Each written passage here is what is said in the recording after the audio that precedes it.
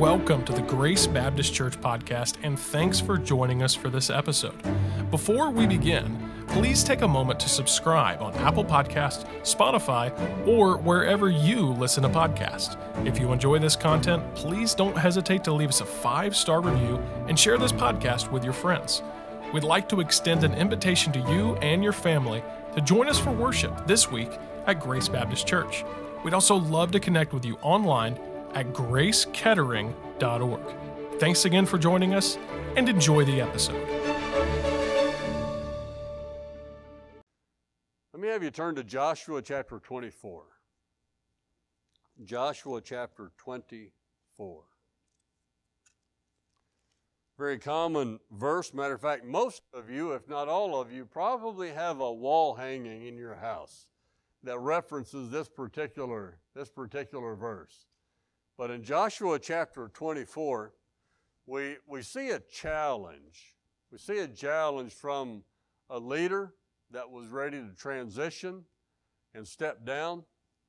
Joshua says in verse 14, he says, "Now therefore, fear the Lord and serve him in sincerity and in truth, and put away the gods which your fathers served on the other side of the flood and in Egypt, and serve ye the Lord. And if it seem evil unto you to serve the Lord, choose you this day whom you will serve, whether the gods which your fathers served that were on the other side of the flood, or the gods of the Amorites in whose land ye dwell." And say this particular phrase in this verse with me. "But as for me and my house, we will serve the Lord." Every one of us probably feels that way. I mean, we're in church tonight, right? And we will serve the Lord. It's really easy to say that in the church house. But we also need to live that out in the world. If I was to put a title on this particular message tonight, it may actually sound a little controversial, Pastor, and it would be God's will, a matter of my choice. Sounds kind of proud, doesn't it? Kind of boastful. God's will, a matter of my choice. How do you know God's will? We've been faced with this, and I'm going to kind of expedite a little bit. We've been faced with this recently with just God's will about who's going to do this ferry flight on the airplane over to Cameroon. I've often referred to when I've challenged young people how to find God's will. And most recently, I've got a note that I've got to respond to a young man who's seeking the Lord's will right now. But, you know, I'm from Arkansas. I'm kind of simple. I think real simply. I don't mean that degradingly, but just black and white. You know, first of all, is it right to do? Do what you know is right to do today. We know that's God's will. And we may not know a year from now, a month from now, but I know I've got to do right today. Jason, you got to obey your mom and dad. That is God's will for you. We know that. And, you know, at work and just being ethical, we know to do right. But as we look at God's direction in our lives, you know, we find circumstances. Adam and Eve didn't have a choice of their family, where they were going to be born. Matter of fact, they weren't even born. But they didn't have a choice. You and I did not have a choice. I mentioned to Jason earlier, I didn't have a choice what family I was going to be born in.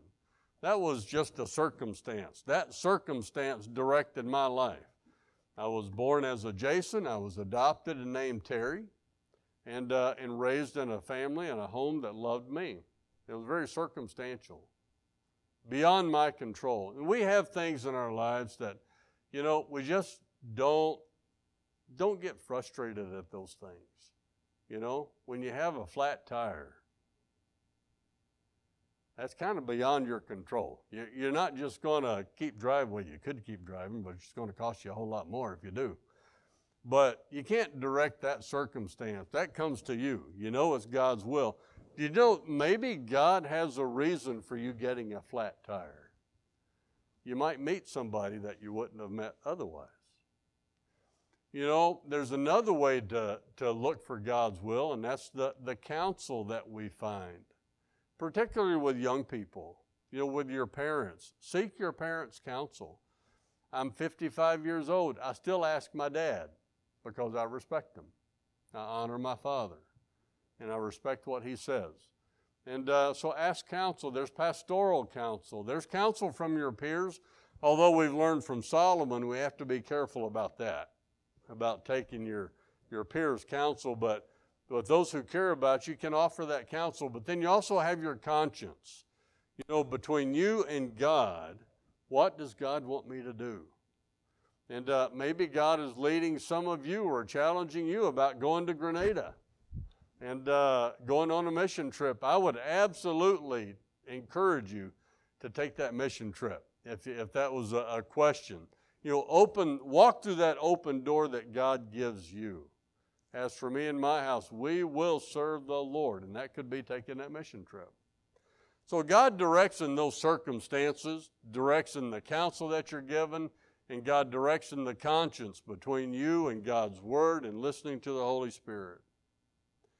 Joshua here, when he challenges the children of Israel, he gives them some very clear direction. He says, first of all, in verse 14, he says, fear the Lord. This instruction to fear the Lord, yes, to respect Him and to reverence Him, but parents, we want our children to fear us, right?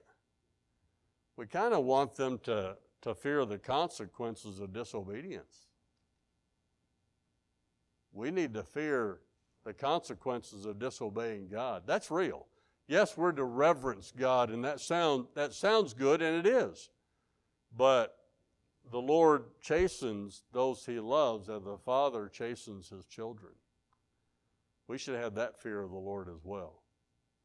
And then He says to serve the Lord, to serve the Lord.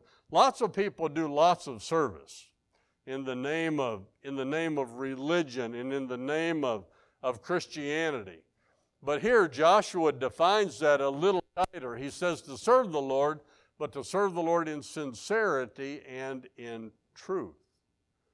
And I'm not telling you anything you don't know, but I'm trying to reinforce this. We need to be very, very sincere in our service of the Lord. None of us likes a hypocrite. None of us likes a Pharisee. None of us likes just someone who just gives a spit in the wind about it and not doesn't give it all their heart. We need to serve the Lord in sincerity, but it needs to be in truth as well. You can be sincerely wrong. We see that all over the place. You go all around Kettering and Dayton, you see churches, and I'm not going to call names and all, but there's lots of people who do things in the name of religion, but they're not true. They're not according to Scripture. We need to be able to focus our call on what God has laid out in the Scripture in sincerity and in truth. And then He says to put away the false gods. So Joshua gives this challenge to the children of Israel. But if you look in verse 15, it's very interesting here. He doesn't just give that challenge, but he also gives them a choice. So when I say God's will, it's a matter of my choice. It's not that I'm telling God what His will is for me. It's whether I choose to follow what God has chosen, has given me to do. I can choose to do right. I can choose to do wrong. What have we chosen to do today? We have a choice. And then Joshua here, very clearly, but as for me and my house, we will serve the Lord. I want to scooch forward just a little bit. My wife's smart. Have you ever heard that word scooch? You ever heard that? Some people say, why do you say that? Because I'm going to move ahead just a little bit more. I'm going to scooch. I think of a little toddler on the floor scooching along. But you preached a little bit of my message this morning, Pastor Kagan, about the demoniac of Gadara. I want to talk, first of all, in Mark chapter 10. Let's just turn to Mark chapter 10. And this is going to be the cliff notes of a longer message. But we see two different people in Mark 10, and then we see the demoniac of Gadara. In Mark chapter 10, we see the rich young ruler in verse 17. It says, "And when he, Jesus, was gone forth into the way, there came one running and kneeled him, saying, Good master, what shall I do that I may inherit eternal life? And Jesus said unto him, Why callest thou me good? There is none good but one, that is God." And then we see over in verse 21, we know that Jesus knew his heart. And in verse 21 it says, "And Jesus, beholding him, loved him." This made a real impression on me when I was studying for this particular message years ago, how that Jesus knows our heart. He knows the decisions we're going to make. He knows when we're going to trust him and run for him. He also knows when people are rejecting him. And still, Jesus chose to love him, even though he was going to reject him. You know, that's why Jesus died 2,000 years ago, because he loved us. He could see ahead. He could see me. He could see you. And Jesus loved him. And then he told this man to go your way. And the man did. He went his way. He made his choice. And his choice was to go his own way, not Jesus' way. Later in Mark chapter 10, you see blind Bartimaeus. That was along the way where Jesus was walking, and blind Bartimaeus was calling out to Jesus and saying, "Thou Son of David, have mercy on me." And Jesus here in verse 51 said unto him, "What wilt thou that I should do unto thee?" The blind man said unto him, "Lord, that I may receive my sight." In verse 52, Jesus told this blind Bartimaeus the same answer that he told the rich young ruler early in the chapter. He said, "Go thy way." And then he says, "Thy faith hath made thee whole." And immediately he received his sight. And then what did he do? He followed Jesus in the way. The rich young ruler went his own way. Blind Bartimaeus followed Jesus in the way. And then we go to Luke chapter 8 to pick up where Pastor Kagan was preaching this morning. We see how that the demoniac of Gadara trusted Jesus. He was in his right mind. He was clothed, and he was wanting to be with Jesus. In verse 38 of Luke chapter 8, we read, "Now the man out of whom the devils were departed besought him that he might be with him." That describes me and you, or it should. We should want to be with Jesus. We should want to spend that time with him in our devotions, in our prayer life, in the house of God with other believers and fellowship, and we should love our family. We should want to be together. Where two or three are gathered, Jesus is in the midst, and this demoniac wanted to be with them. But in verse 38, Jesus, it says, sent him away. That's a little different than he told blind Bartimaeus. Blind Bartimaeus went with Jesus, but here Jesus told the demoniac, "Go your way." And then he says, "Return to thine own house, and show how great things God hath done unto thee." And he went his way. He made his choice. He made his choice to take that God to his house. You and I have a choice at Grace Baptist Church tonight. I don't know what God is working in your heart. I have no idea how God is leading you. Your pastor does, or maybe he doesn't. Maybe in your own doors you feel like God is calling you either to be a missionary, to be involved, and to sign up with Brother Washer with the prison ministry. I'm excited about that. Or maybe to go to Grenada with Brother Patterson, or maybe making a choice whether to support Brother Esianko. I already mentioned that. He's got my vote. And because I appreciate what he does, and I know his heart. Did I say this morning I was actually there in Prince Albert, Saskatchewan when Will had his accident, his life-changing accident. I've seen that change. I've seen him grow, and I'm excited about it.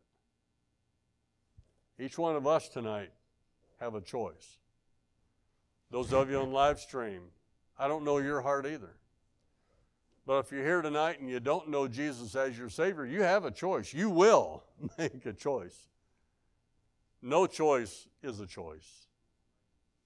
Remember that.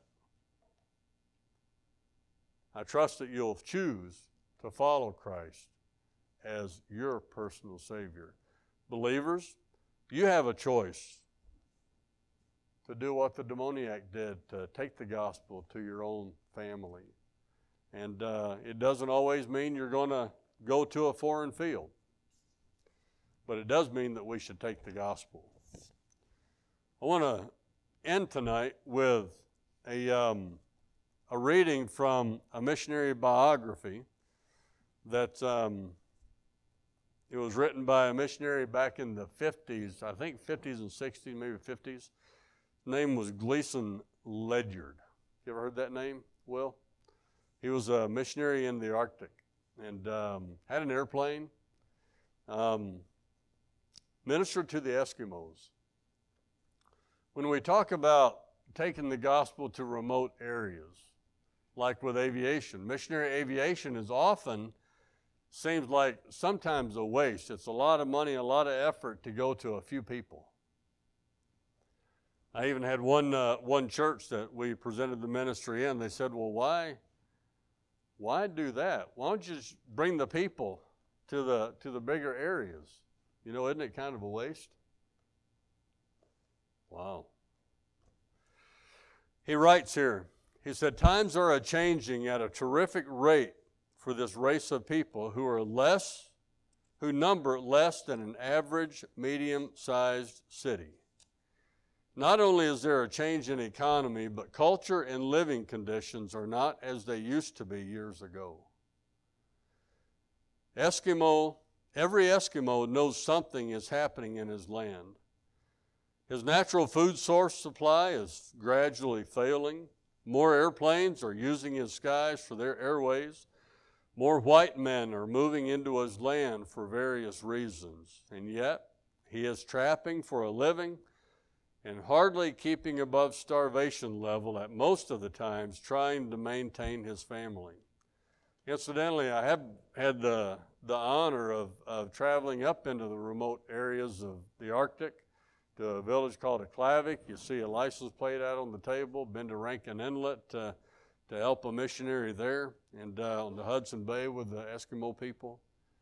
Said the question most often asked is, why don't the Eskimos move away from the cold, cruel land to a warmer place where they can make a better living?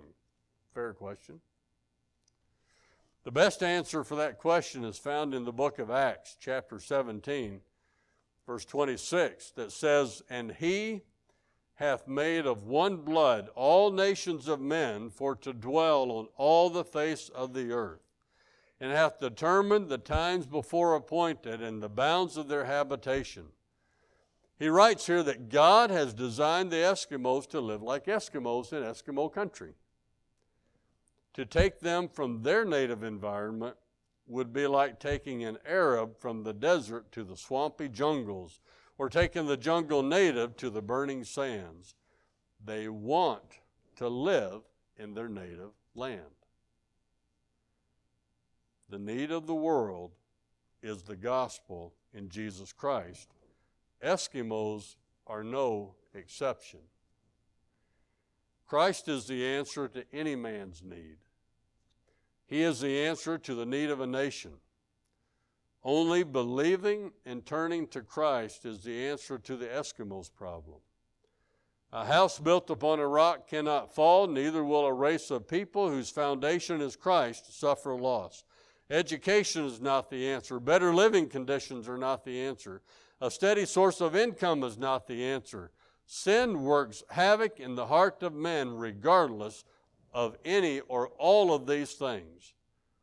Only a change of heart, conversion, faith in Christ can prepare men for eternity and for right living in this life. That book was titled, And to the Eskimos, almost as a second thought. Missions has that same idea. We're taking it, and to the Eskimos, and to the Cameroonians, and to the Kenyans, and to the Canadians, and to the Mexicans, and to the Grenadines? How do you say people in Grenada? The gospel's going to them and to the people in Kettering. I don't want to stand up here tonight painting a picture that missions is just all about the uttermost. It's also about the Samaria and the Judea and the Dayton and Kettering area. One last anecdote and then I'll be done. The first time I came here to Grace, somebody asked me to pick up a mug at Starbucks. And I don't know if you remember me rehearsing this. First time I met you over here, Pastor Kagan, but so I did. I went down to the Starbucks across the street from Tim Hortons, just down the road here, and I picked up a mug. I walked into the store, and one of the baristas, one of the employees, was behind the counter singing, "Jesus Loves Me." Let that sink in.